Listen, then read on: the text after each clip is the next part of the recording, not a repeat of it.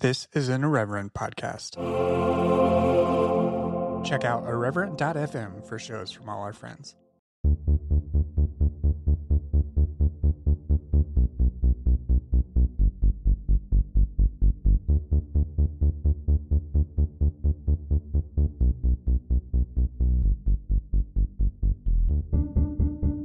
Hello and welcome to Evangelical, a show exploring the world inside and outside the evangelical subculture. I'm your host, Blake Chastain. This week, I'm re-releasing episode 10, featuring my conversation with Emily Joy and Hannah Posh of The Flawless Project. This conversation is really wonderful and deserved to be resurfaced. Emily and Hannah, in this conversation, talk about their time at Moody Bible right here in Chicago, their experiences with purity culture, and how they sought to address purity culture's legacy in their own lives. You can follow them both on Twitter. Emily is at Emily Joy Poetry, Emilyjoy Poetry. And Hannah is at Hannah Posh. That's HANNAHPAASCH. They're both artists and performers, and please do all you can to support them. If you live in the Nashville area, please seek out Hannah. She performs under the name Ida Gray. And look out for Emily Joy as well in Nashville and elsewhere. Please follow them on Twitter and see how you can support them today. You can also follow me on Twitter at brchastain, and you can follow the show on Twitter, Facebook, and Instagram at exvangelicalpod. You can send me email and feedback at contact@exvangelicalpodcast.com, or you can call right into the Evangelical station on Anchor. Anchor is a new app I discussed last week, and it's available as an app on Android and iOS, as well as on the web. You can just search for Evangelical on the app, or follow the link in my Twitter bio and the Evangelical bio over on Twitter. As always, you can support the show via Patreon at patreon.com/exvangelicalpod. And finally, please tell others about the show. If you're on Twitter, please recommend the show with the hashtag tripod. That's spelled hashtag TRYPOD, like tripod, try this podcast. You get it. And please take a few minutes to rate and review the show on iTunes. Thank you to Tim Coe, TIMCOE 001, who shared the following on iTunes recently. As a fellow Illinoisan and Midwesterner who grew up completely saturated in the evangelical subculture, this podcast has provided me with much insight and hope at a time in my life where I've become completely disenfranchised and disconnected from the whole evangelical scene. I recently came out as gay and have found so much hope in the stories of the many people interviewed by Blake. Thank you for this. It's very helpful and timely. Thank you to Stranger Extant, who shared the following. I've only heard 3 episodes so far, but I've found the conversations very refreshing. Though I haven't considered myself an evangelical for years, now I'm an Episcopalian, I'm still reckoning with the world I grew up in and so much of my family still inhabits. I appreciate finding voices and conversations that reckon with the evangelical subculture as I continue to wrestle with and come to terms with my formative years. I really appreciate that sort of feedback, and if you feel similarly, please rate and review the show. It does help bump the show up in the iTunes rankings, and the more that happens, the more good stuff sort of happens throughout the podcast world. It has these mystical sort of behind-the-scenes reverberations that, Apple is not too keen on sharing how it works, but if we can get the show bumped up in the religion and spirituality section or somewhere else in the what's trending sections of iTunes, that would be phenomenal, and I would greatly appreciate your help, the listeners, in getting the word out about the show. So again, please rate and review the show on iTunes and share the show on Twitter with the hashtag tripod. Not tripod like the accessory for your camera, but hashtag TRYPOD. All right, let's get into this conversation.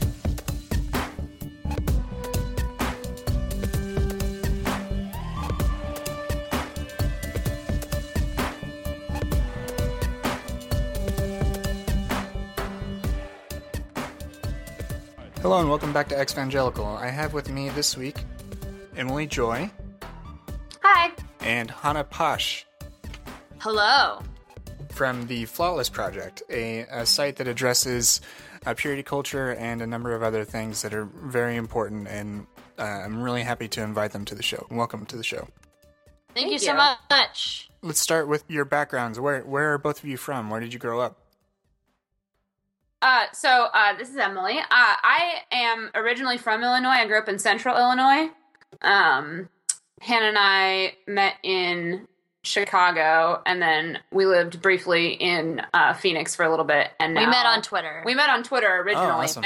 met in Chicago. And I'm sorry, I said Hannah earlier. I'm sorry, Hannah. I'm sorry about that. Yeah. No, that's great. No. And then about 2.5 years ago, coming up on 3, we moved here to Nashville. Okay. So did you you met on Twitter, and you both went to school in Chicago, but you met before that? I was a foodie at the time, and I was very sad and lonely, and I was working for the Moody Alumni Association, and was introduced to Twitter that summer because it was just kind of an up-and-coming thing. It was literally just a way for me to use coupons around the town of Chicago. And then one of my very few friends on Twitter was also connected with Emily, and Emily started being sassy to me on the internet, and I was like, who is this person? I like her. And then she ended up coming to Moody that next semester, so the rest was history after that. Hannah, grew up on the mission field, quote unquote.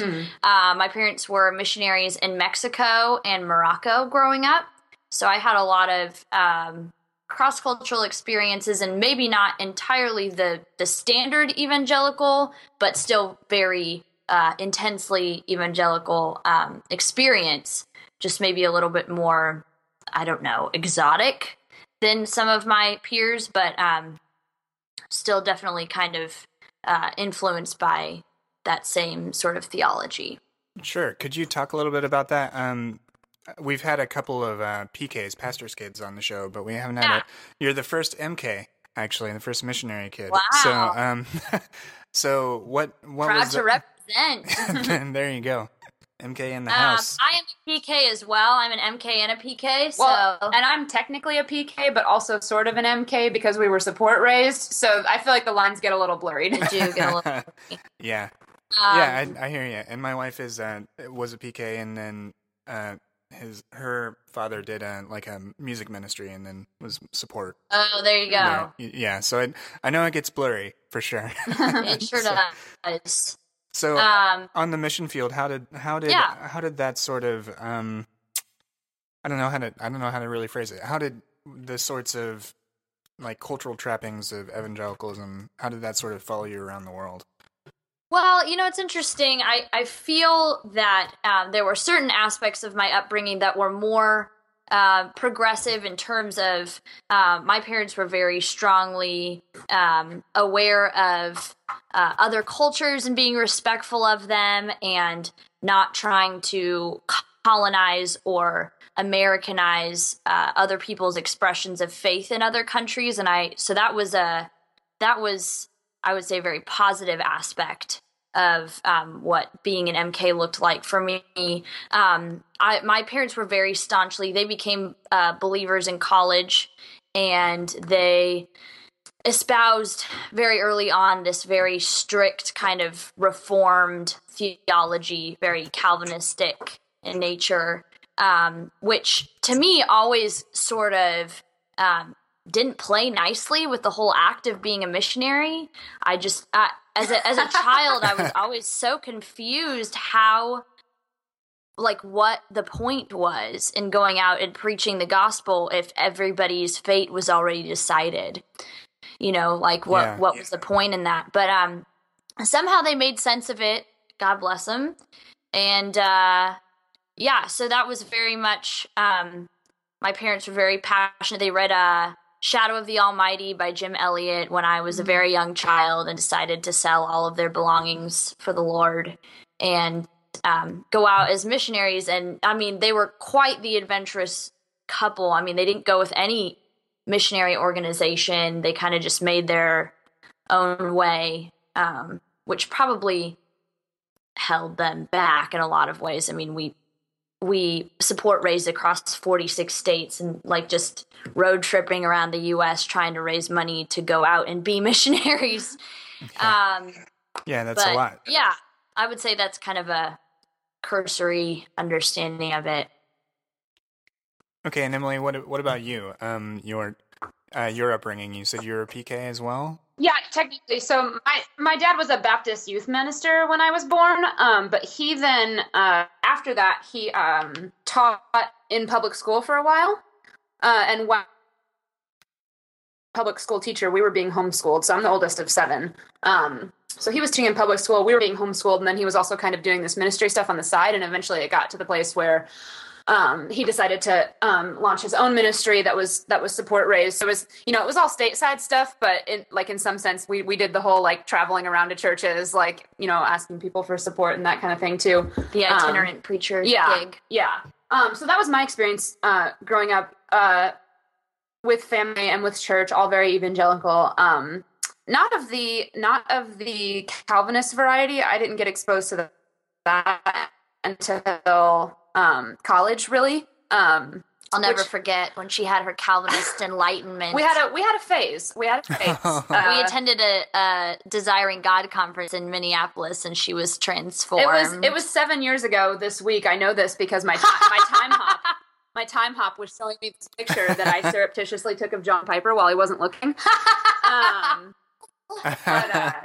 But yeah, so for a while I was a I was a Calvinist and like also a feminist at the same time, and I was very fearsome. Deeply confused. Yeah, no, it was really not a time. It's not a time that anybody would have wanted to talk to me. But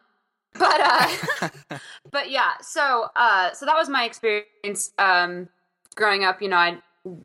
That was our community, was pretty much all people that shared those thoughts and feelings and thought the same way, and didn't get exposed to much else until well after I was an adult.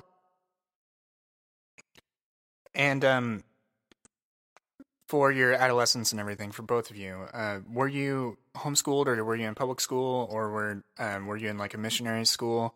I know both of you have written in different ways about your adolescence, and in particular, we're still trying to make sense of it. Yeah. Like we both had like interesting experiences. So I was homeschooled until I was 16, and then I started taking community college classes. And so by the time I ended up at Moody, I had been taking college classes for a couple of years.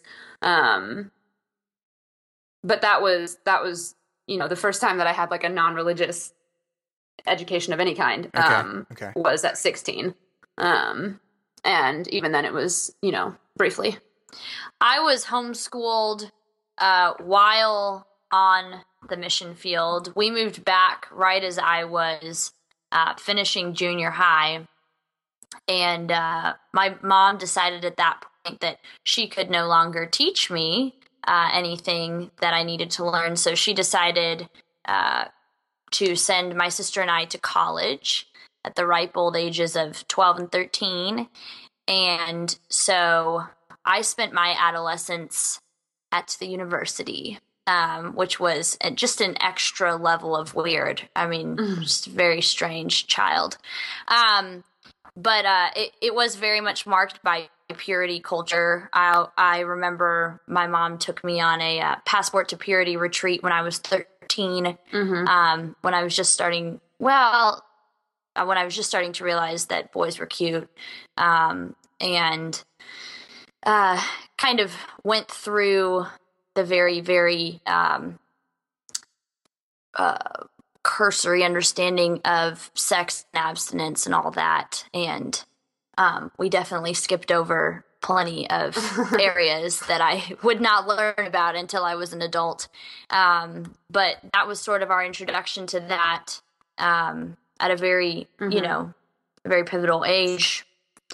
And that sort of followed me throughout my teens and early 20s. Okay. And I had a similar experience with that as well, where and like when I say this, like it sounds like way weirder than it was technically, I guess, because it sounds like something out of like a Southern Gothic like horror novel where I'm like, yeah, my parents took me out into a barn in the woods, but like this really did happen though. where they took me out into this like barn cabin in the woods in Illinois when I was 13 and gave me a purity ring and made me promise that It's not weird. I know it's not weird at all, right? Made me promise at 13, and this was at 13, like shortly after, like they gave me like a basic understanding of like how babies are made, like nothing else, literally only like the mechanics of baby making, which is a great band name, I think.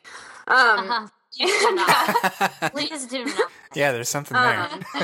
So I had this like cursory introduction to the mechanics of creating a baby, and then was taken out to the barn cabin in the woods and given a purity ring, and was made to promise that I would not hold hands with a boy, always a boy. Never was it considered that it would be anything other than a boy. I wouldn't hold hands with a boy until I was engaged to said boy, and then like no kissing, like anything else until marriage. And she held firm to that even at Moody. I was amazed. Well, like it was weird. Like I don't know. I feel like when that's like hammered into you, Yeah. it's like when it's hammered into your brain like for years and years and years, like you don't understand how like weird or unhealthy it is, and it takes like a lot of exposure to other things before you start to understand that. Yeah, I mean, that started at 13. Yeah, like I shouldn't have known better, you know. And then by the time you get to be like almost an adult, like you just kind of carry those things with you. Yeah. Mm-hmm. And I mean, 13 is like, I mean, even a boy or a girl, like they're not ready for that. Like, that's a heavy thing to put on a 13-year-old, to make a promise that extends until the indefinite period when you're married. So. And this is where the audio cut out, but this is a great time to remind you that you can follow the show on all the social media platforms that you like: Facebook, Twitter, and Instagram, at Xvangelicalpod, at all of them. Except for Facebook, because it's weird. It's facebook.com/Xvangelicalpod. Alright, let's get back to it. Loud and clear now. Awesome. Great. Sounds great. Good. All right. Sorry about that. Sorry for all No, that. you're good. You're good. No worries. So Emily, what brought you to Moody? Was that a choice you made? Was it something that was kind of heavily suggested to you, or what led you there? Not really. You know, I was taking classes at community college at 16 because I kind of, you know, I was at a place where I didn't really want to like be at my house. Like I was kind of, you know, having family struggles and stuff. So like I was like, well, let me just go to college and stuff. But I didn't have a lot of, there wasn't a lot of things that I felt strongly enough to justify pursuing a degree in. But one of the things that I was really interested in was theology. So for me, it was like, well, this is a thing that I care about. And also it's tuition paid. So I was like, if I can get in, I can afford it. And I won't go into like, you know, tens and thousands of dollars of student debt. So I applied and I got in. But if I hadn't gone in, I imagine maybe I just would have kept on taking more classes at the community college while I figured out what I wanted to do. But yeah, no, there was no, like pressure behind it or anything, or like, you know, if you go, we'll pay for it or anything. You know, I paid my way through. Gotcha. So now I think it, this is where you met, or where you have a common experience, even though you're in different programs. Yeah. Yeah. So at that stage, you both have different experiences within purity culture, and then was that amplified? Was it just continued at somewhere like Moody, or was it, how did that part of the evangelical culture continue there? Moody may be the cultural epicenter of purity culture, or maybe all like conservative Christian colleges are, but I mean, we saw it played out on a scale that I did not know was possible. I mean, even in Arizona, that being kind of where our home base was and where we moved back to after or in between missionary endeavors, there was a little bit more of a laxness in terms of dress, in terms of interaction. Well, because it's the desert and it's like 120 degrees, you know? Yeah, I mean, there were definitely moments in which, the modesty rules and whatever were enforced, but then, at a certain point, I don't know, some of that becomes unuseful in Arizona, but in Chicago, and especially at Moody, it seemed like everybody who arrived there had spent their entire lives steeped in purity culture. And I experienced it more with, not that it wasn't there with the men of my hometown, but on a much, much more intense scale among the young men of Moody. Well, and I didn't, so I've never really been like much of a dater. It's just not really been a thing that I've done. I mean, I saw a couple guys at Moody and stuff, but my experience of like purity culture and sexism was primarily revolving around, I was a theology major at Moody, which at the time, and I believe still is, about 90% male, the theology major.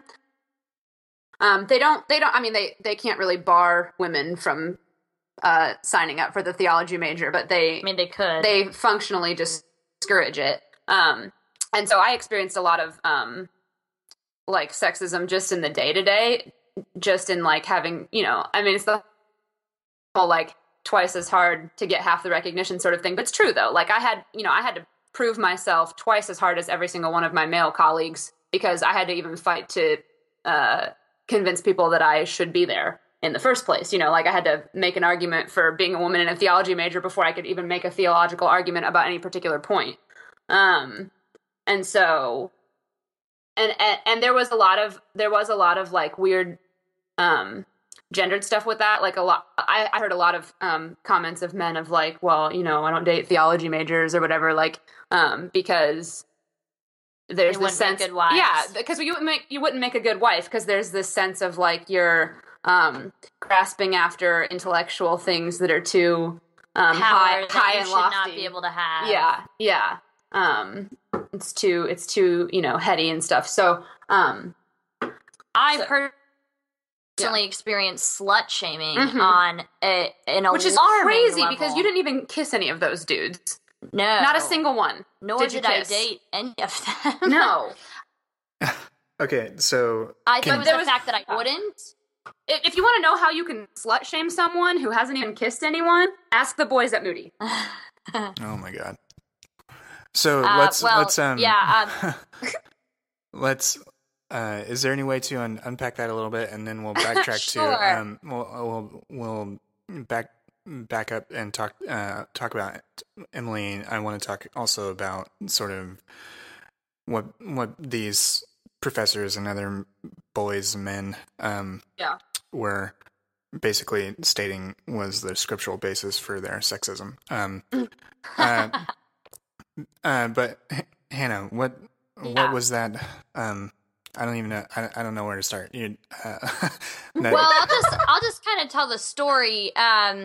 They're at Moody. They have kind of this brother floor and sister floor kind of thing. So you sit together at the same table. In the beginning, God created them. Yes, brother floor and sister floor. And so those are primarily the brothers or the men that you're supposed to hang out with, do activities with, organized. Call them to walk you home from your job when it's dark. Well, I mean, that was technically helpful. But so I didn't actually have one of those because of being in the graduate school, but I sort of co-opted my friends because I lived on campus and a lot of the graduate students did not. So we ended up spending a lot of time with this particular floor of brothers, and you know, when I was at Arizona State, there was this sense of if you met other Christians, you sort of banded together. There was this like friendship and camaraderie, and it was just like insta friendship. And so I assumed that going to a Christian college would be like that, you know, where it would just be, you know, immediate best friends with every single person on campus, and my extrovert heart was so excited. I think I had that assumption too. Yeah. So I just sort of jumped in with both feet. You know, I was hanging out with sister floor, hanging out with the brother floor. I was just getting to know everybody. And I think my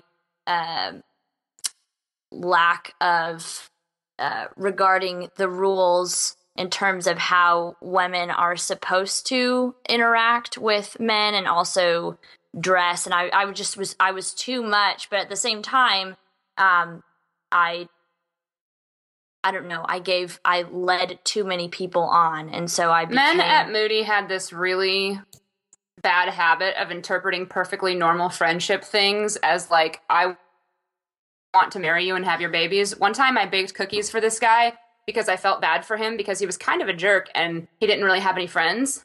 And so I was trying to like reach out to him and like be a nice person. And also I make excellent cookies. And it was kind of a thing that I did. Like I've always made excellent cookies. So I just make cookies for people. Like don't take it personally. I mean, it's just like, I'm probably just trying to be nice. I just like to make cookies for people. And this guy who I made cookies for because he had no friends proceeded to sit me down and have a talk with me about how I was too aggressive as a woman and that if I wanted to date him, I needed to back off and let him do the pursuing. And I was like, that's a lot to read into some cookies. It was a lot to read into some cookies. So... But then, you know, I feel like there's a fair amount of perpetuating that goes on with women and kind of this internalized misogyny that makes them think that when they see somebody like me not adhering to the unspoken rules, I was approached for, you know, rebuke by many peers and older women who perceived that I was not playing by rules that I was unaware existed. But I don't even know what you were like what specifically you were doing to lead those guys on. I don't think that they could have ever articulated. Like wearing lipstick and speaking to them, I think was the equivalent. Maybe spending time one-on-one or like having prolonged conversations. I don't know. Yeah. It's all very nebulous at best. So let's start with the gendered stuff, and then because there's just the basic gendered sexism, and then there's a whole other layer of this purity culture expectations and everything, and it's all interwoven for sure. Which does affect both genders. Yes, absolutely. Purity culture is harmful to both. Yes, absolutely.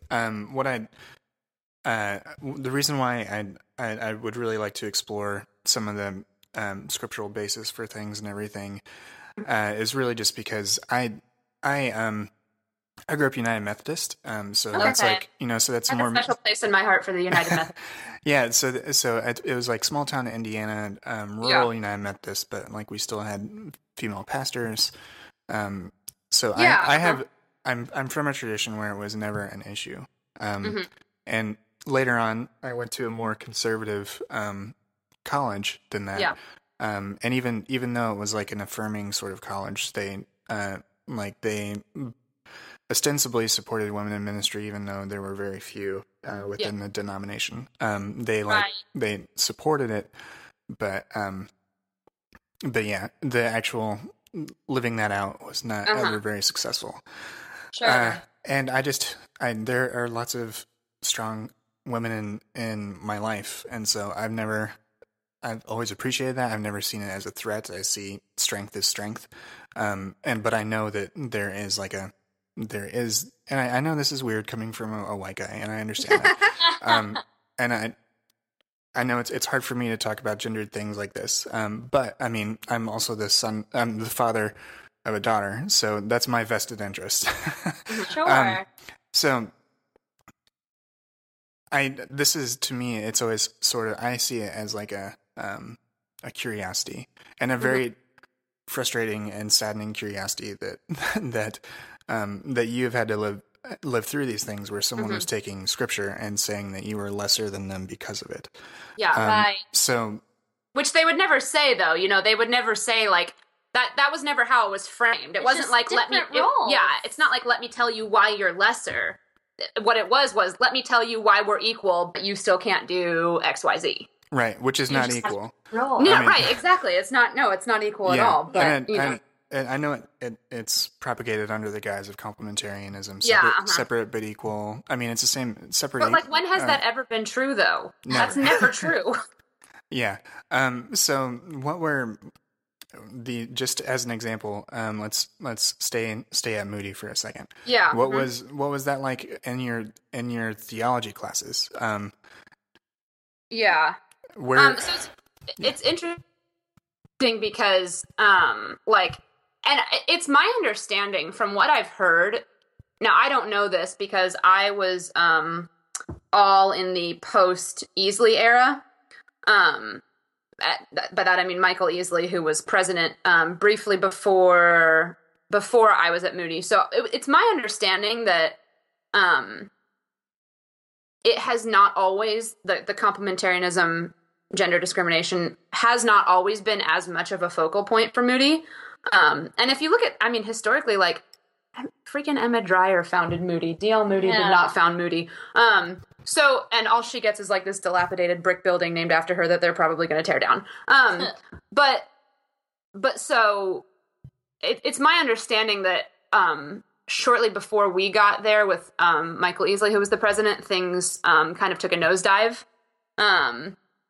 I mean, I'm sure it was always conservative, but he kind of made it sort of like a focal point of the school's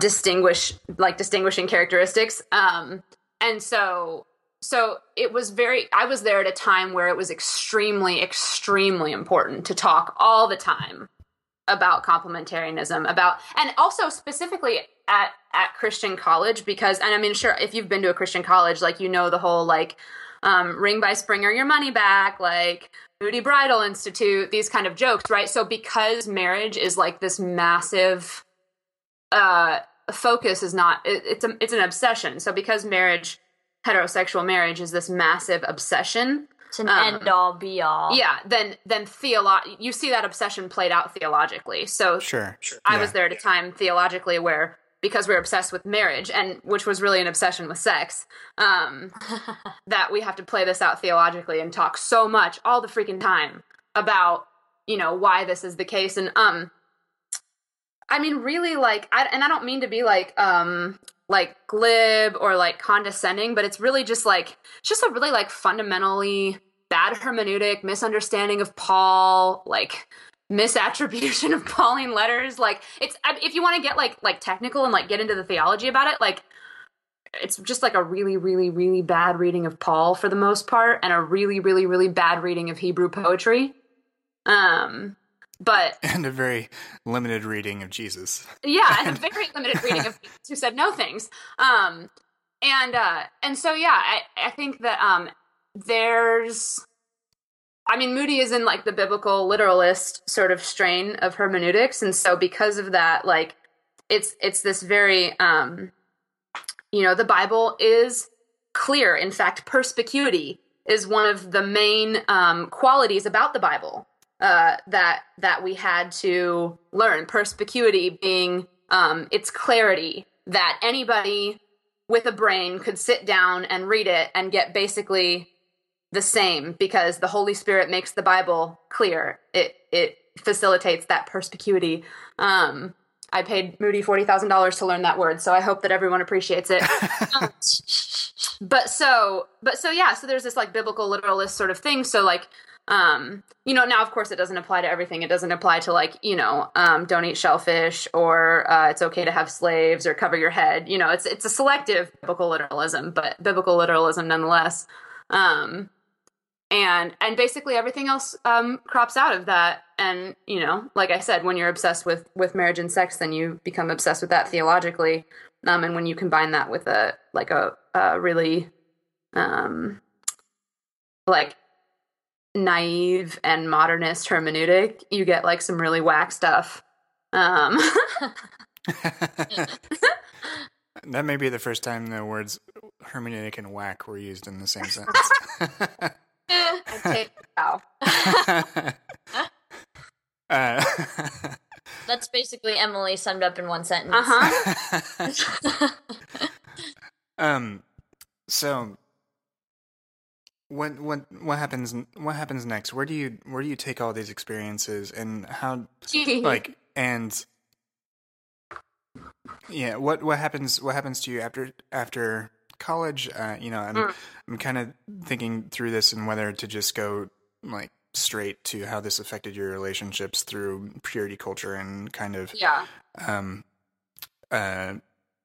how that began to manifest as you got older and as you had more mature relationships. Well, kind of the next big thing was the Purity Culture Rehab Project, because so after Hannah had gone back to Arizona, I graduated. I dropped out. Yeah, I couldn't do that. She dropped out. I probably should have. I don't even know why they gave me a piece of paper. I have one. It says I'm certified for Christian ministry. So I don't think this is what they meant. But so I stayed in Chicago for like a few months, and then I moved to Arizona with Hannah and her sister. So the three of us were living, and I would say we got drunk in the desert for like a good 9 months. Like, I mean, when you think just like talking about this just stuff. like how do you like get through it or start to break through? Like literally, that's what we did. We just like drove out to the desert and built fires and drank beer for like 9 months and cried a lot. But then so we were out there, stood up and jumped up and down on our couches, shouting. There was a lot of couch shouting.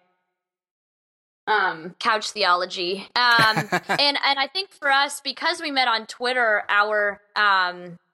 our involvement with conversations transpiring on Twitter began to kind of evolve at that stage. And I remember, because that was when people on Twitter were starting to have this conversation surrounding like Christian feminism and like, so I started reading Rachel Held Evans. I remember reading, I think for me, the seminal moment was reading Sarah Bessey's post about losing her virginity pre-marriage. That was my introduction to Sarah Bessey, and also to the idea that there could be something other than purity culture. Like at that point, I had just decided that maybe I was just a rebel and I was going to be okay being wrong.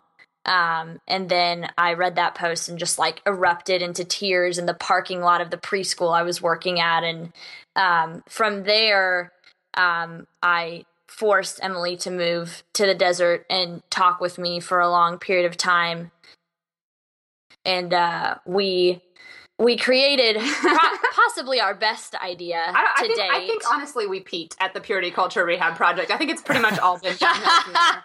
Well, I remember clearly we were walking to the gas station to buy more wine after drinking all the wine currently in our house, because in Arizona you can buy wine at the gas station because it is the Wild West. And you can't do that in Tennessee. It's really sad. Tennessee's crazy. You can't even buy wine and liquor in the same spot. Yeah. We got wine in the grocery stores now, just this summer. Hey, progress. It was a very big stat. Yeah. But anyway, we were walking to the gas station, and I recall that somehow we came up with the idea that we would do this series of challenges to eradicate purity culture from our lives, and we would blog about it. So on this list of things that we had to do was kiss a boy, which neither one of us had done in our early to mid-20s at this point. No, we were 22. I was 23. Yeah, you were 23. I was 22. Yeah. Yeah, so, and neither one of us had a proper, dating relationship in years because of all of the weirdness that had transpired. So, anyway, so that was on the list. Lose our Christianity. We had to ask a boy out on a date. We got a tattoo that says Eshet Chayil, which it means woman of valor. It was Rachel Held Evans' thing at the time. That was kind of her mantra at that point. What else did we do? There were many of them.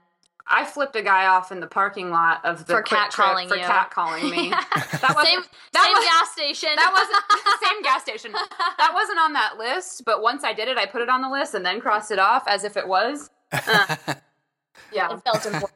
it was setting to them. So, yeah, it was a series of kind of taking back ownership of our lives and bodies. Definitely baby steps, but at the time it was massive.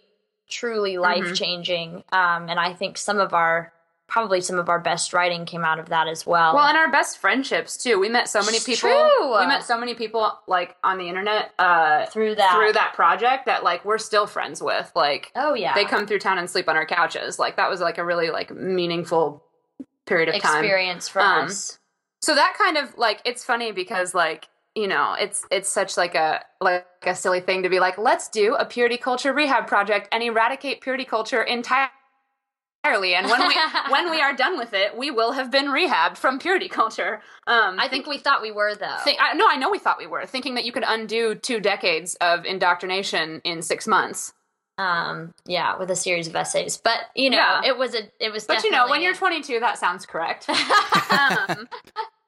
We say at the ripe old age of 25 and 26, Yeah. but we know so much better now. anyway, so yeah, that was sort of where the break began, I think, for us, and in that we started to receive quite a bit of pushback from our respective church situations, Families. I had a lot of pastors beginning to take notice of me in a negative way, and trying to... I wasn't going to church at that time. Sometimes they would ask me and I would go, and then I would stand up and walk out in the middle of service. So we got to the point where we were like, better not ask me. It's better for all of us if I don't go.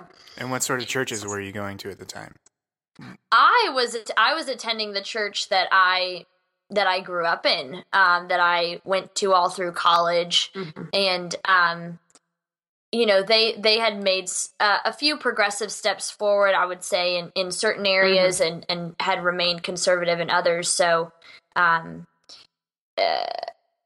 yeah, I was still attending church at the time and trying to make the evangelical thing work for me. And Emily at that point had kind of decided that wasn't for you.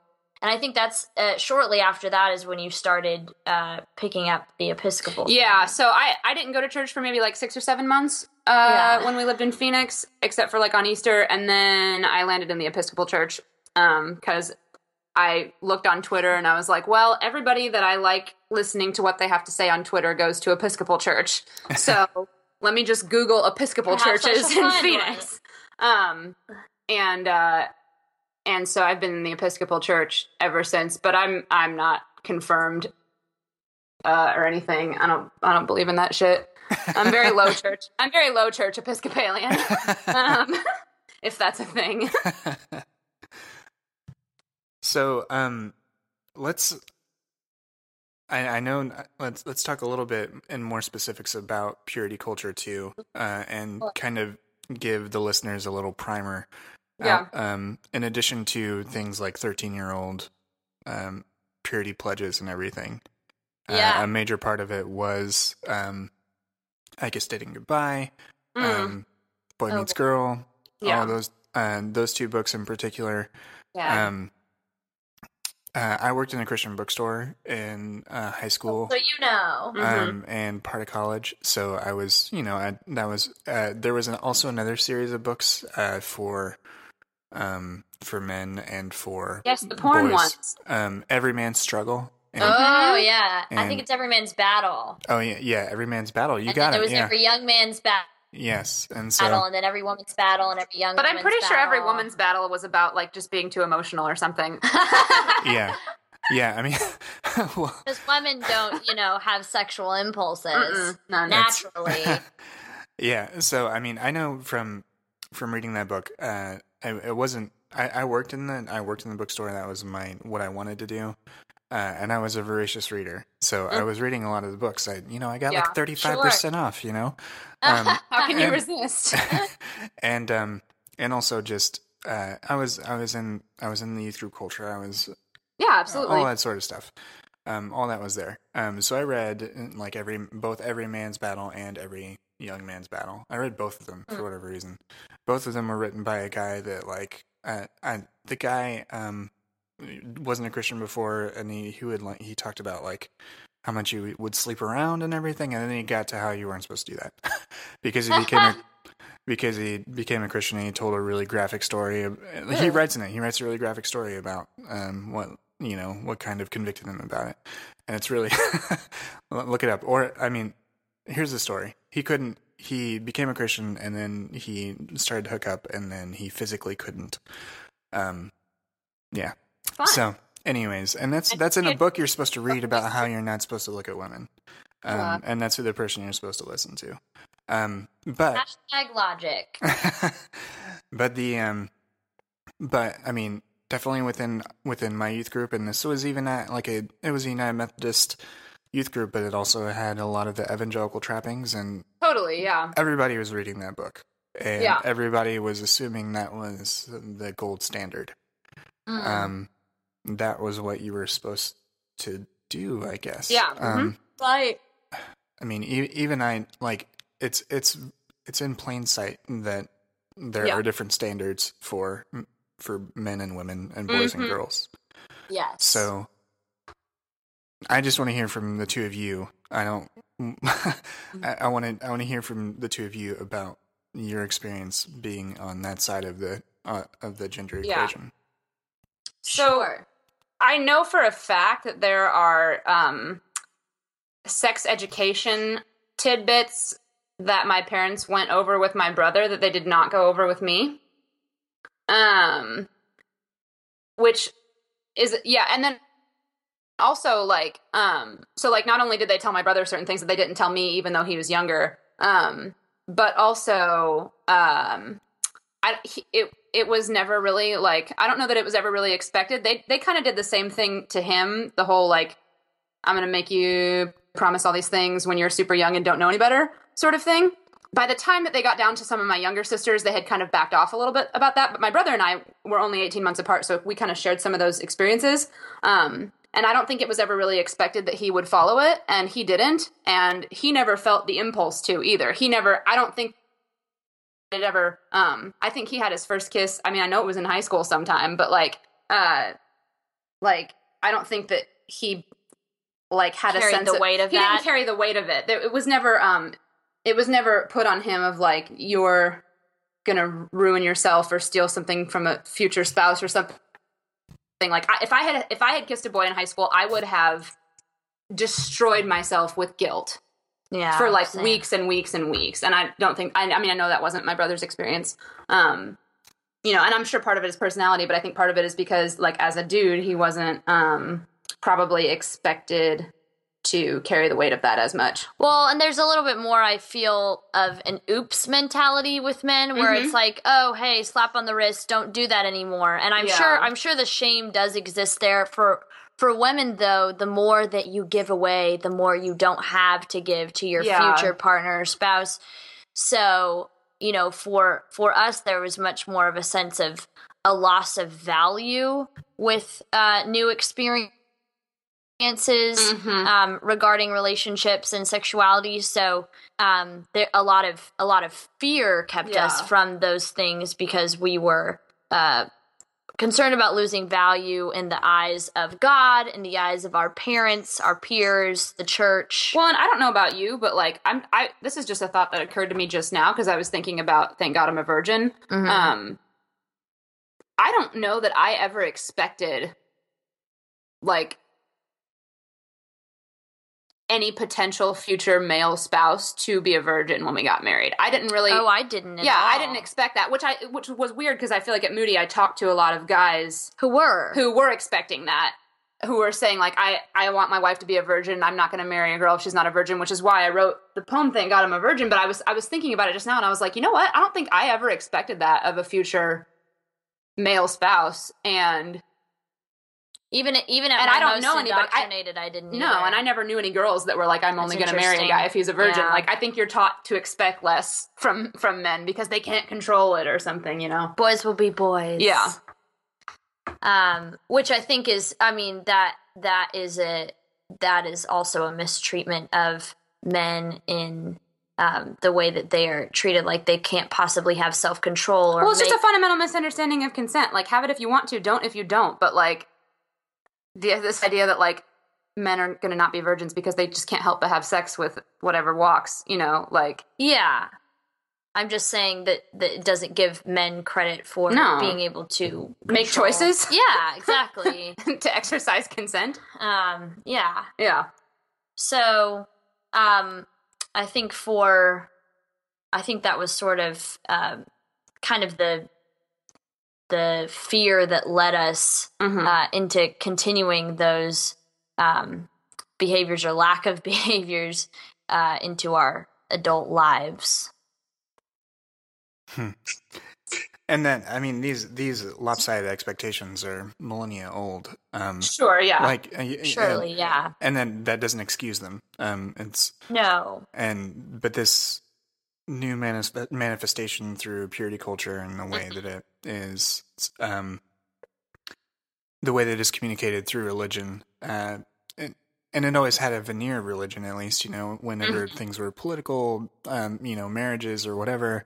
There would always be demands that so-and-so is a virgin or whatever, whatever those might be. But this modern movement is, it's a new thing. It's a new form of it. It's true. And I really liked, as far as like your essay on when falling in love is God's idea. That essay being like, it's not even within your it's not in your like locus of control. It's not of your own volition at all. It's not. Yeah. You're completely subservient to the wishes of a man and of God. Volition was seen as inappropriate. And I think that caused me personally to engage in a lot of dating relationships that I was not, in retrospect, interested in at all. But I felt the need to, you know, well, why don't you just give the nice guy a chance? He's trying so hard. And also, you know, I sort of thought that like God's love story for my life was out there somewhere, and I had to like find his will. It had very little to do with what I actually wanted. And a lot of times, you know, you would be confronted with these dudes who would truly believe. I don't think that they were like trying to pull one over on me. I think they truly believed that they heard from God that they were supposed to pursue you. And I'm like, well, who am I to argue with God on that? And so, there was very much this sense of... Well, and when pleasure is demonized, too, sometimes, like, I've dated a few guys that I wasn't attracted to. You should be miserable. Yeah, and so it's like, well, I'm not attracted to him, but, like, God probably doesn't want me to, like, experience, like, that, like, love, like, that kind of, like, sexual feeling anyway, so it's probably, like... Oh, yeah, Or maybe God is trying to, like, teach me to be, like, a better person by making me date somebody that I'm not attracted to. I actively avoided humans that I was attracted to. Yeah. Physically, because I thought that was what lust meant, was sexual attraction, physical attraction. Yeah. So, you know, I always ended up finding myself entangled with people I did have emotional interest in, but it was very disconnected from the body, and it was very much this kind of like soul romance, you know. But then when it came to like the nuts and bolts of being together, and I was repulsed by holding somebody's hand, that didn't really get very far. Yeah. So with that, I mean, feel free to not answer this question, but how has it affected your more longer term relationships? Are either of you married or have been married? I am married. I'm recently divorced. And I engaged, I think that, I mean, in retrospect, I was very much not rehabbed from purity culture, when I met my former spouse, and again, was very, not physically attracted to him, but that didn't come into play with me choosing him as a partner, because that was, you know, ungodly. And I think too, I mean, you and I were talking about this, how when you've had no sexual experiences, the very like act of being able to engage in that is very exciting. Like, and it's disorienting. I always compare it to like when you first start drinking and like you can't tell the difference between like a Bud Light and like a craft beer and like a craft beer. You know, like, because it all tastes the same, and then after a while you're like, oh, these are different. I like this. I don't like this. But it's very disorienting when you start having sex, because it's all like when you start drinking and everything feels the same and it's great and you're just like so excited to not be repressed anymore that it takes it does. It's taken me a really long time even just to like sort out like, you know, like what I like, what I don't like, because like it's just so weird and you have such a weird relationship with it.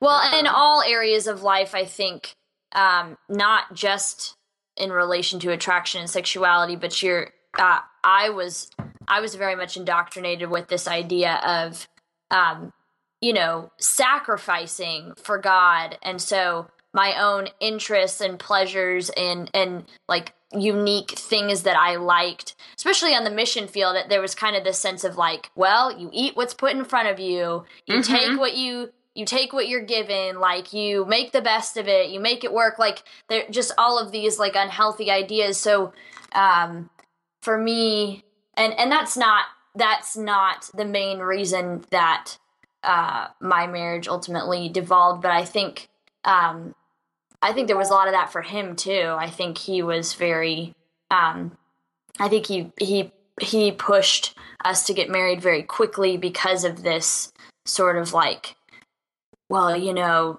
the longer that we're in a relationship and not married, the more chances there are of sexual sin. And, you know, and we were trying to really play it cool and pretend like that wasn't affecting us as much as it was. So it was just kind of a general shit show. Yeah. In a lot of ways. And I can joke about it now, but it was truly awful. Well, and so I got married shortly after Hannah did. Yeah. We were engaged at the same time. But my spouse and I were in a relationship for a year, long distance. But I had, you know, it's like, I feel like our relationship, I love my spouse. We're happily married. But I think it's primarily because we like did a lot of like really intentional, really hard work and pretty much just said like, screw all the rules. And it started by screwing the rules because I asked him out about a week before I moved out of state. Because I dared you.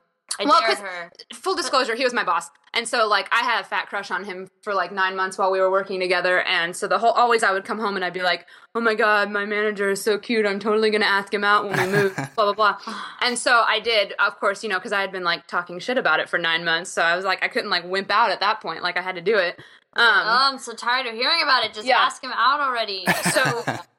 So we were in a long-distance relationship, and it was nice because it kind of gave me the space to, like, I'm a very, like slow mover on things. Usually I feel like I change gradually over time. And so for me, I think that kind of gave me the space to, like, decide in my head, like, I am ready to take this step physically or this step sexually, whatever, and then be able to implement that, like, in like a drawn out sort of time. And he was super cool with that. He was raised Catholic. And so he kind of got like some of the True Love Waits stuff, but not in any way the way that we did. And so, you know, I obviously wasn't his first, which I'm very thankful for. And to be honest with you, like, I don't know, I guess like growing up, like you hear all these weird stories of like, you're going to be so sad when your spouse tells you that they slept with other people. And I was like, I really was not sad at all. Like, I don't really think about it. He's got some glad one of us knows what's going on. Exactly. And I was like, he's got some funny stories. Like, sometimes we laugh about it. Like, I don't know, you know, like, it's not like in a healthy relationship that there's not this thing where you need to like sit down and like divulge everything that's ever happened to you and then they have to decide if they still want you or something, you know, that just is not happen, but they make it seem like it's going to happen. So I feel that, you know, having that space to be able to make those decisions is really good for us. And then also, I mean, just like, you know, like we didn't wait till we walked down the aisle and said some words to do it because, I felt like that I didn't really want to have like a really awkward interaction on my wedding night. I felt like that would be not very much fun. So if that's TMI, I don't know, but it's the truth. So I hope none of our parents are listening to this. I'm over it at this point. Yeah, same. So, but that's not to say that our marriage is good, but like that's not to say that like I still am not uncovering constantly ways in which purity culture is screwing it up. You can get out of it, but it's hard to get it out of you. And I think that like I mentioned with like the differences between beer thing, like there's this like adjustment period of like, how do we figure out how to communicate about these things when I was basically taught to like not talk about it, my whole life, or like turns out I'm bisexual. I didn't come out to my husband until after we had already been married a year. So like there's all these like, didn't know? Because I didn't know, because I was just like that naive. Like it sounds silly, but like I was just super naive. And so there is this sense of like, that wasn't even a possibility. I feel like I'm pretty lucky in terms of how my story has turned out so far in light of everything. However, even still, lucky. I feel like I'm uncovering ways in which, those mindsets are still kind of tripping me up. And it's like a daily thing of like, am I thinking that because I really think that, or because that's legitimate, or am I thinking that because this was indoctrination for 20 years? Like, and you have to like consciously think that and parse it out, and it's difficult. Yeah, and you're doing that. You are doing that also in public to a degree, because you've begun the Flawless Project, which is a site that both of you founded together to really explore these issues in the open, which I think is great. So what is it that you're trying to do there as well, at the Flawless Project, where, because there's all this complication between, there's gender issues, there's sexuality issues, there's all these different things, even general basic comfort with sexuality, as well as different expressions of sexuality. How are you doing that in the public sphere through the Flawless Project? Well, I think the Flawless Project kind of seemed like the logical next step for us after the Purity Culture Rehab Project. For us, the purview of the Flawless Project is basically celebrating the flawlessness of women, allowing women of all different cultures, backgrounds, races, ethnicities, sexualities to feel empowered to tell their stories. It turns out that a lot of the things that we post are written by us, but a lot of things are also written by others who, have something like my sister, who is currently engaged to a woman, but had only heterosexual relationships before that. She wrote about how experiencing roles within relationships once it's not like, this is the things that the men do. They take out the trash and they mow the lawn, like how to restructure relationships in a way that shows true gender equity. And, it's been really inspiring and exciting to see the kinds of things that people want to write about. Some women want to write about their mental illness. Some people have wanted to write about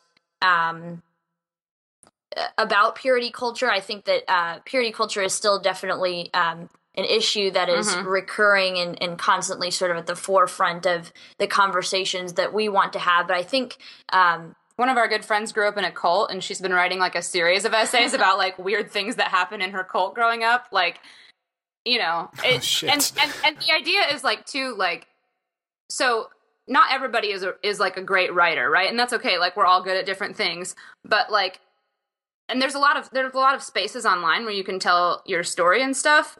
But if you're a great writer, and if you can pitch and to this very exclusive site or whatever, and like, so one of the things that we do is like by the time something gets published, it grammatically and syntactically makes sense and has been like, edited and stuff. But like that's all like stuff that we just have, whether you're a good writer or not, like send it to us. And then like, if it doesn't make syntactical sense, whatever, I'll go through like that's or like, would you add more on this subject? Yeah, or, but it's like a service because I'm trying to be like, not everybody is a good writer, but everybody does have a story to tell, and every woman has a story to tell. And so we're trying to be a space that's like non-exclusive, where you don't have to be like this great professional writer to be able to tell your story. And I think for us, we wanted, we were starting to see as we were having these conversations on Facebook and Twitter that a lot of the people who were engaging us were women who were slightly younger than us, teenagers, college students who were hearing this stuff for the first time the way that we had heard it for the first time from the Rachel Held Evanses and the Sarah Bessies. And so for us, I think we were inspired by the thought that maybe the generation coming up after us maybe wouldn't have to wander around so blindly in the dark, and maybe we would be able to shine some light on some of this stuff before they had to go through some of the heartbreaks and this before they have to lose their kissgenity by asking a boy to kiss them on purpose and blog about it, or getting divorced at the age of 25 because of purity culture, like just things that that before you come out to your husband after being married a year, like let's talk. Right. So I think that's the general idea behind the Flawless Project. We've used it a lot lately to engage the I Kiss Dating Goodbye conversations, because that is our main platform, and so I think it's definitely at the forefront of the conversations that we want to be having. But we really want the Flawless Project to be an inclusive space. We're both white women, but we don't want to center whiteness. Well, and also just the idea of like, I think a lot of the women that have written for us are Christian, but we're not trying to be like a Christian, like post-evangelical site. Like we are post-evangelicals or ex-evangelicals, if you will. And a lot of our friends are too, because that's our community. That's where we grew up and stuff. But, we're not trying to have it be like specifically about that too. Right. Because, experiences of being a woman, vary across religious lines as well. And so, that's a thing that we're working on, is sort of expanding beyond just our immediate community. But it's been like so rewarding, like so far. Oh like gosh, I read these stories and I'm like I feel so honored. How are we the ones that like people are sharing this with? I know it's truly humbling. It's been great to read too, because I follow both of you on Twitter. I'm a huge Twitter. I'm a fellow Twitter addict. So reading them as they come up and checking your site. They're very moving stories. Absolutely very moving. In relation to Twitter, usually if someone's into Twitter, they're super into Twitter. They only have super fans, really. Or they're like an egg that tweets every 6 months. Yeah. There's very little in between. That's right.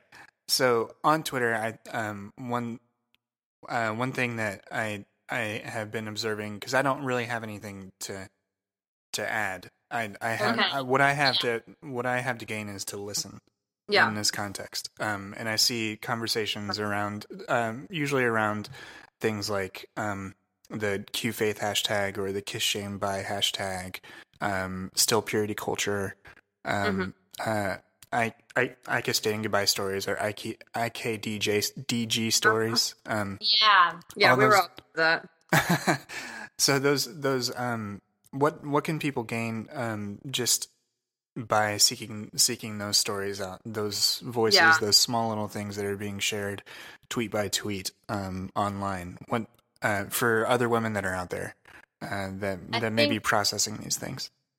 The I Kiss Dating Goodbye, the IKDG stories, and the Life After IKDG Kiss shame hashtags bye. and Kiss Shame Bye were all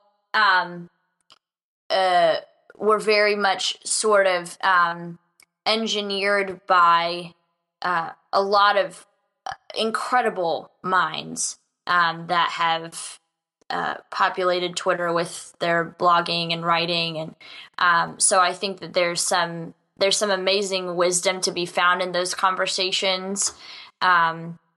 I think the fact that they're happening in real time alongside, Joshua Harris's sort of weak non-apologies, and just, there's a lot of people who did read those things and haven't processed them until now, so for us, this is an extenuation of conversation we've already been having, but for a lot of people, the light bulbs are going on right now.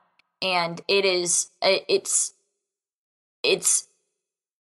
really interesting to see that happening in real time and very sobering as well, because it just shows how much work there is still to be done and the dismantling of those oppressive theological systems. Yeah.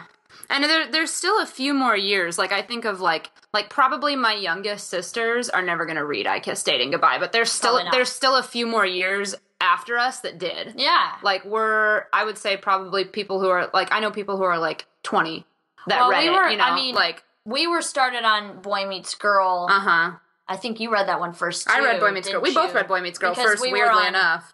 I think we were at the beginning of kind of the second generation of readers. And so that was sort of a weird, we started with courtship and then ended with the kissing, dating goodbye. But I think your posture of listening is really important. That's huge. Yeah. I find myself talking less of my own thoughts on Twitter now than I ever have. Same. Like I'll engage specific people, or like retweet things, but like I don't rant like I used to, which is probably good. I mean, every once in a while I get going, but I think one of the super interesting and also like infuriating, make me want to like smash my head against the wall multiple times things about the I Kiss Dating Goodbye hashtag and the Kiss Shame Bye hashtag and the Still Purity Culture hashtag and all these conversations that we've been engaging in the last couple months is like there's this like very specific set of like dudes, almost always dudes, pretty much all dudes, who like are like hang around on the tag to like make comments like, don't throw the baby out with the bathwater, purity's still important, Joshua Harris didn't invent purity culture, blah blah blah. Like, so supremely unhelpful. Yeah, just like basically, so I mean, and the thing is that like these hashtags and these like online spaces were created for people to be vulnerable and to like share their experiences, and there's this whole subset of specifically dudes who are like kind of post-evangelical, like they probably swear and drink craft beer, but they still think being gay is a sin. Like that's where these dudes are at, and so they just want, without being vulnerable or sharing how purity culture affected them, which I'm sure that it did, rather they have inserted themselves in this conversation to kind of like caution people and like tell them what to do. And I just like, it was so frustrating. This, like, cautionary pastoral this cautionary pastoral role. Oh my God, yes, it's on so Twitter. True.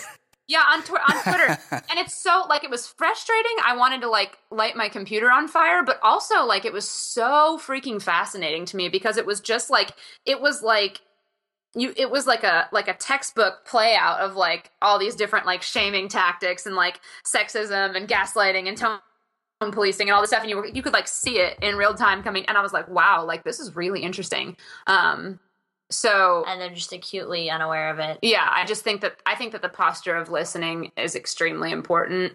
And I would say that I am less and less obsessed with Twitter, primarily because as I get older, I realize that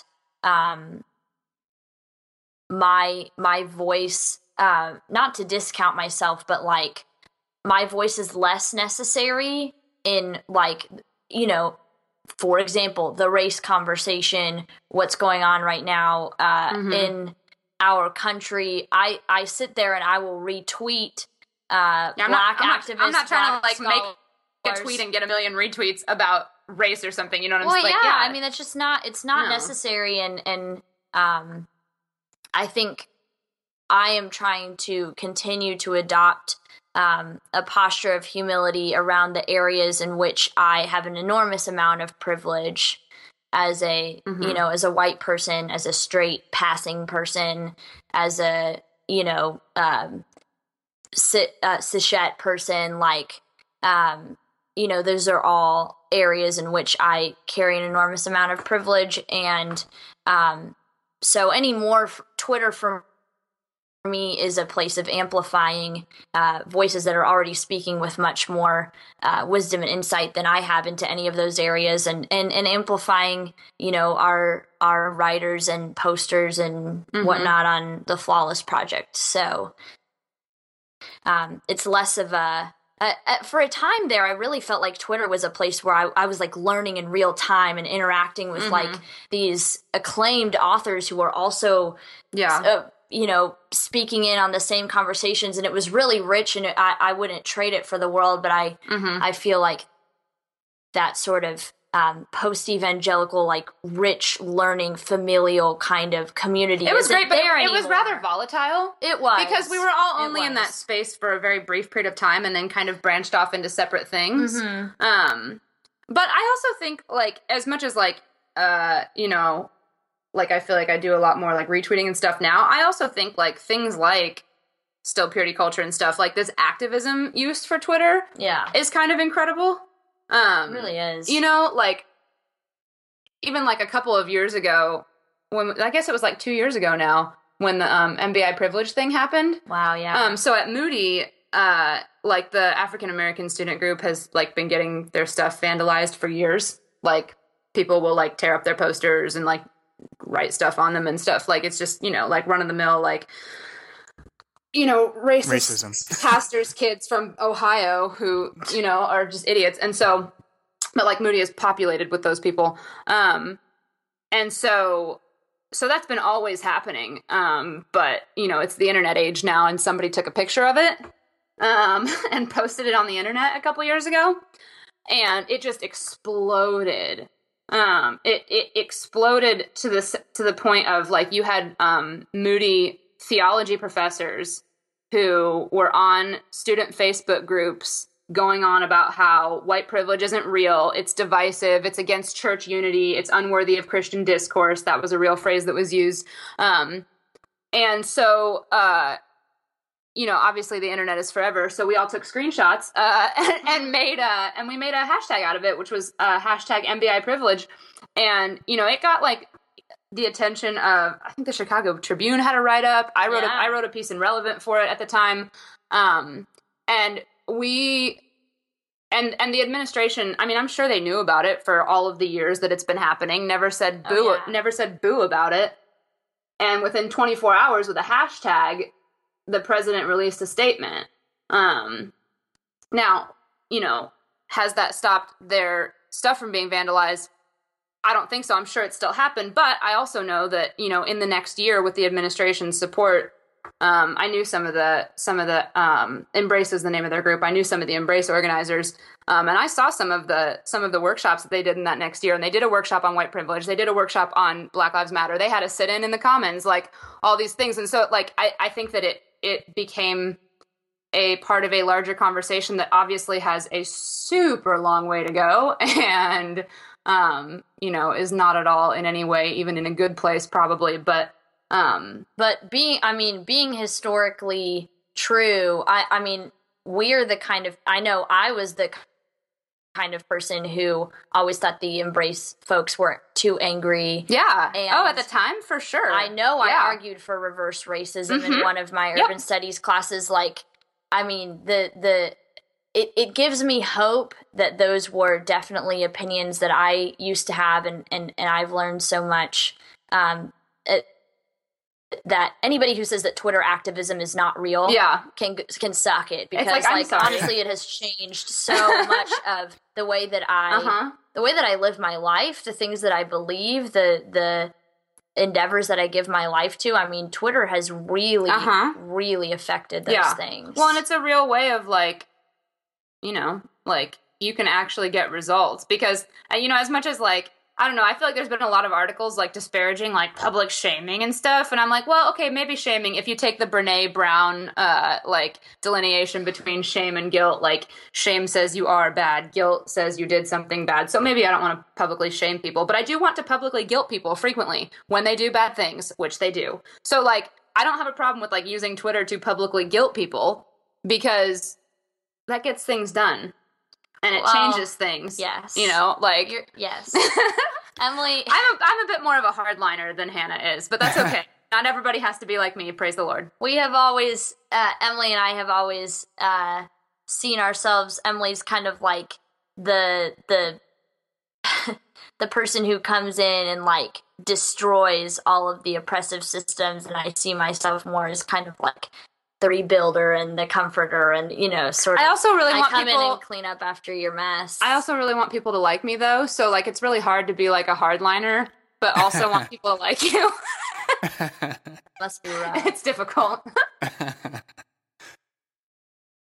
Again from a, even just to mention as far as with the Twitter stuff, there's still there's a lot for someone to learn even by listening. There's so much that story about MBI privilege is amazing. Yeah. Like it's absolutely amazing. And also if you follow something like that, it'll widen your perspective a bit. Like being on Twitter when a black person is shot, and seeing the black members of Twitter be just mourning in public and being enraged, that's going to change your perspective than if you see your same uncle from wherever, you know, disparaging it on Facebook. So I think there's a real value there to the activism. I think it's really wonderful. I think it's really wonderful to participate in. It's really wonderful to observe as well. One thing I always also kind of like to ask is, kind of like, where are you now? Where do you, especially when it comes to, your understanding of God and of the whole idea of Christianity? I mean, do you still identify that way? And if so, why do you stay amidst all this sort of, what do you still find to be, redemptive and seeing the world this way? Yeah. What makes you want to stay? My therapist asked me what God is to me the other day, and I was like, I don't know that I can, like, I was like, that doesn't, what she asked me was, what is God to you? Do you pray when you have anxiety? And I was like, if I prayed when I had anxiety, I think that I would feel like an idiot. And that's just like a real honest answer of like, I'm in a space where like, because of the way that God was so intensely personalized and anthropomorphized growing up, like I'm in a place right now where it's really difficult for me to think of God in those sort of personal terms, you know?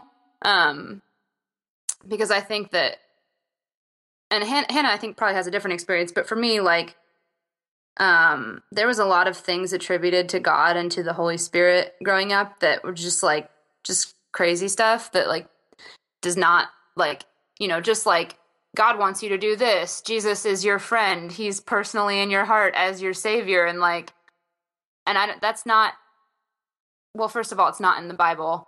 And second of all, like, I don't know, it just feels so like strange for me to think of God in those terms. So, I go to Episcopal church. I'm not confirmed, but I teach Sunday school. I bring casseroles. You know, I am entrenched in the faith community, and it's also what I know, you know, like I'll sit down to write a poem and all of my language, all of my metaphor is biblical, you know? Like it's just kind of, it's whatever they call it, like your heart language or whatever, but like that's what mine is. And so, I like to think that there's a reason for that. And also, we heard Nadia Bolz-Weber speak last winter, and she was on her book tour, and she was talking about like saying creeds at church and stuff, and she was like, you don't have to mean it all the time. Maybe you've believed for a really long time. Maybe it's time to take a break and let somebody else believe for you. That's how church works. And I was like, that sounds good. I need to take a break. So that's where I'm at right now. But I teach Sunday school. But I think that's valid. I think that's valid. I think that whenever you experience and when you're coming to terms with trauma, or you're coming to terms with like a painful experience, sometimes it's best to disengage for a while and not try to go whole hog. Like one of the things that to me, like I'm trying to dissect as part of this project I'm doing, is I feel like a false dichotomy within like the sort of evangelical mindset that your life is either all about God all the time, always, every single thing. You listen to Christian music, you read Christian books, you everything about your life is drenched in it. Or you're Christopher Hitchens. Yeah, or you're an atheist, or you're there's no middle ground. And like, it's not tenable. It doesn't feel human. It doesn't feel, and the way that's presented doesn't feel authentic. Authentic is kind of a shitty word. I mean, it's not a shitty word, but people can throw it around or make it a branding term or something. But but what hashtag authentic. Yeah, but to me, that like part of processing, coming to terms with that, is being comfortable with taking a break, so to speak, or disengaging, or stepping back, or however you want to phrase it. There's so many different ways to phrase it, but it's the honest thing to do. Yeah, I'm trying not to beat myself up too much about it. Yeah, and it's it's hard when you have that mindset. But it's also just giving yourself space to become more human, and I think that's something that God respects, as far as I have to believe that if God is at all loving, he, she, they will understand, and absolutely. I think they would get it. So what about you, Hannah? How about you? I have the same but different kind of thing going on.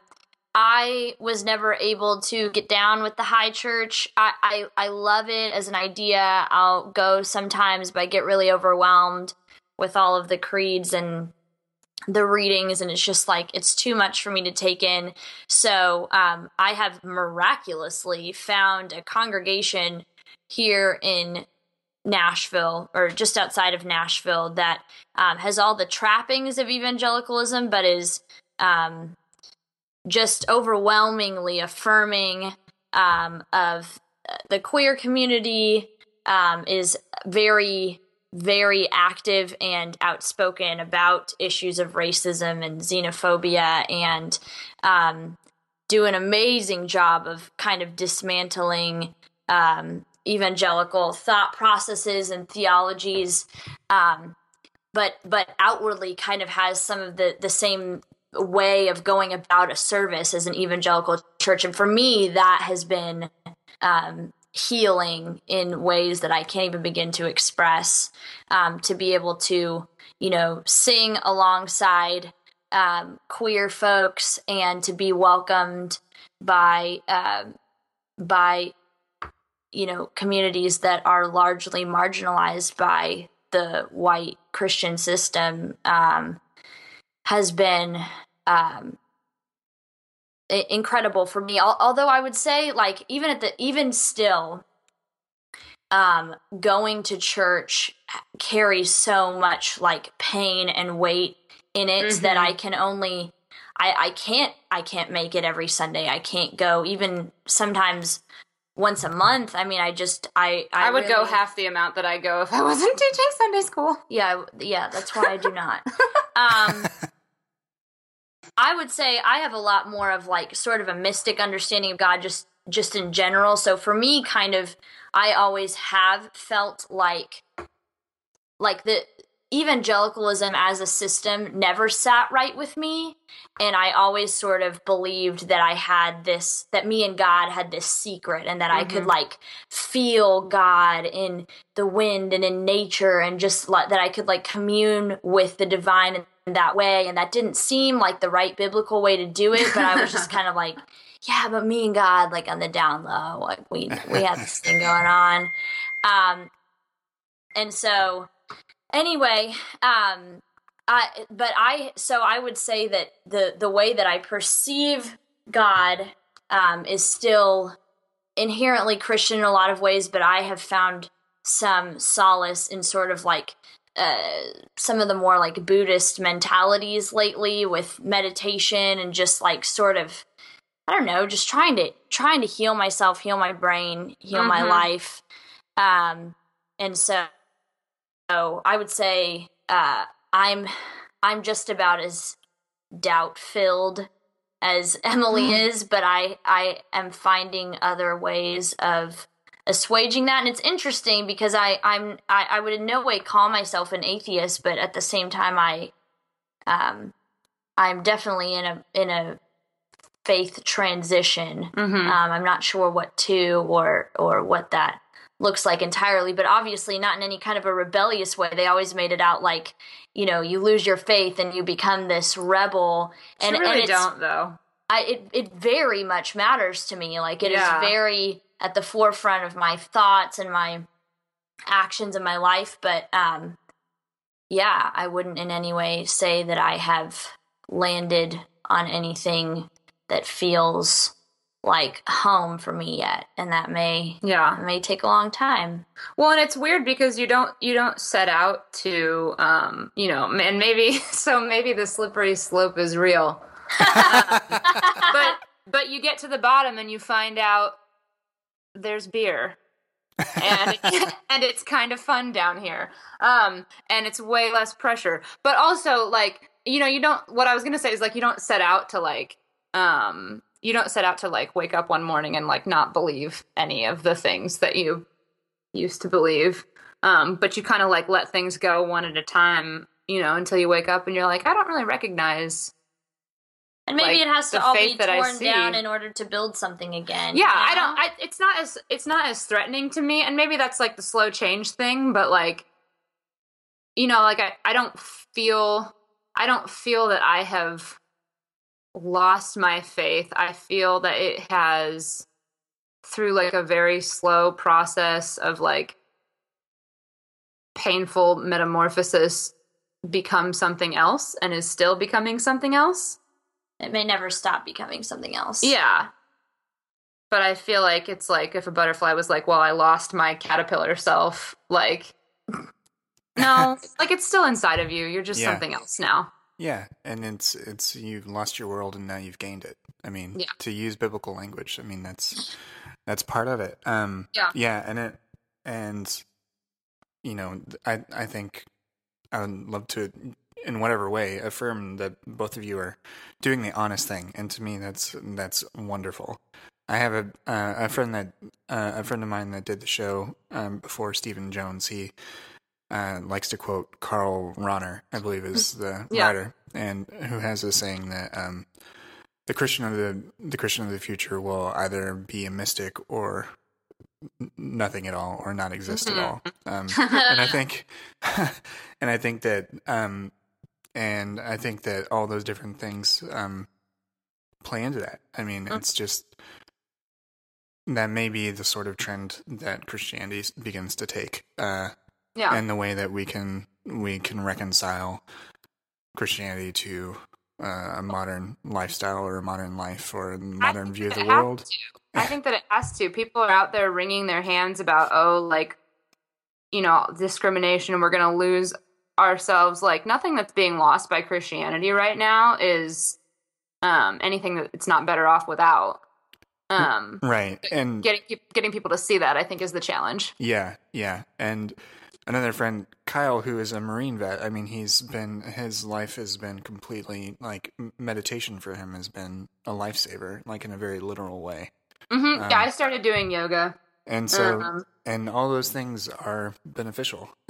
So being open to them and honest with where you are, I think, is the most is the best way to move forward, especially given all the things that you're processing and the things that both of you are doing in public to try to help other people learn these things about themselves as well.